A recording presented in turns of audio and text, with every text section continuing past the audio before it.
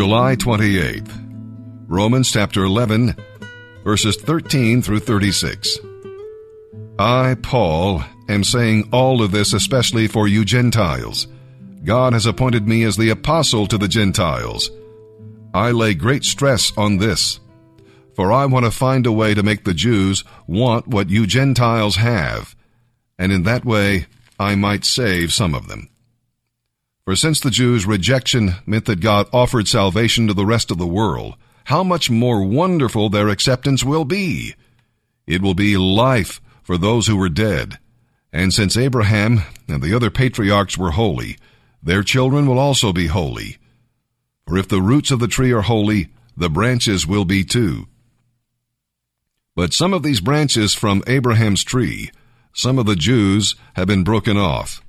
And you Gentiles, who are branches from a wild olive tree, were grafted in.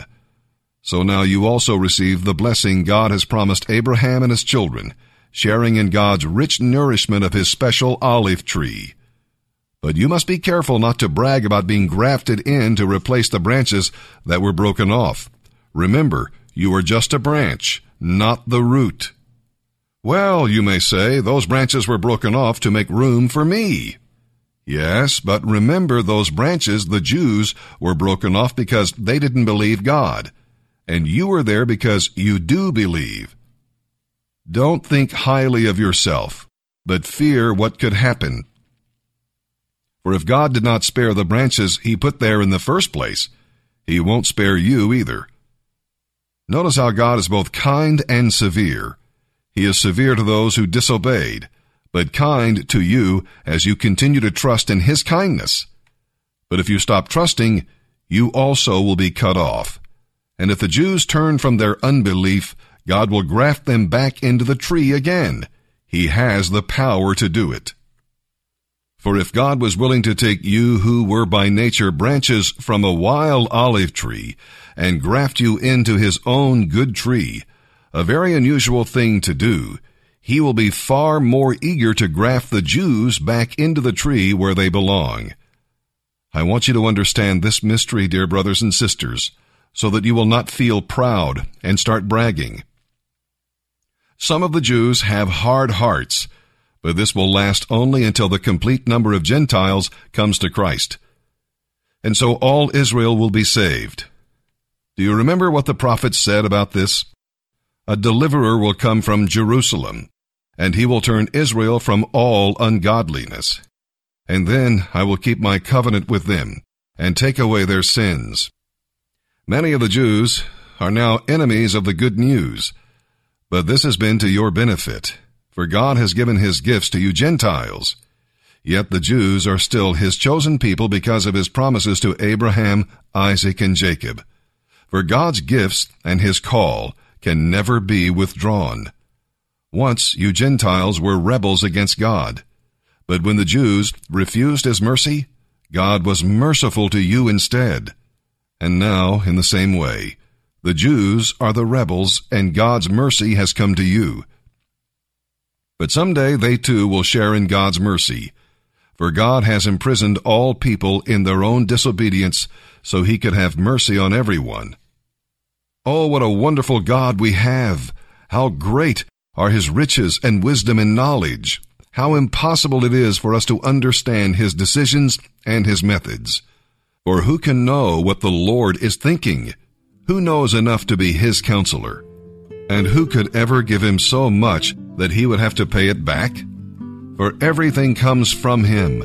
Everything exists by his power and is intended for his glory. To him be glory forevermore. Amen. Hello, everyone. This is Douglas. I've just phased up to phase 3 this week. The past 4 months I've been in the refuge have been unlike any other period in my life. When I came here in March, I was pretty broken. I've tried so many times over the past several years to get sober and to stay sober, and every time I did it on my own, in my own way, and every time I failed. And my problem with alcohol wasn't physical or emotional or spiritual. It was all-consuming. It was all-destroying. it occupied the top tier of every thought and every action every day. And when I drank everything else that mattered to me, my wife, my family, my job, my friends, my God, all of them fell so far down on my priority list that they became non-existent. And what I've realized over the past few months is that after a time, it wasn't really alcohol that I was addicted to. It was the risky and chaotic and crazy behaviors that went with it. I drank in secret and no one else knew. I was breaking all the rules and I was lying to everyone, and I was getting away with it. I was addicted to the rush of having a secret, and it became my focus. My priority every day was getting away with it just one more time. I thought I had control of the monster when it was really the monster who had control of me. And after I realized that, it was easier to identify some of the root causes of my addiction. And once I relinquished control and surrendered it over to God, I felt so free. I felt renewed.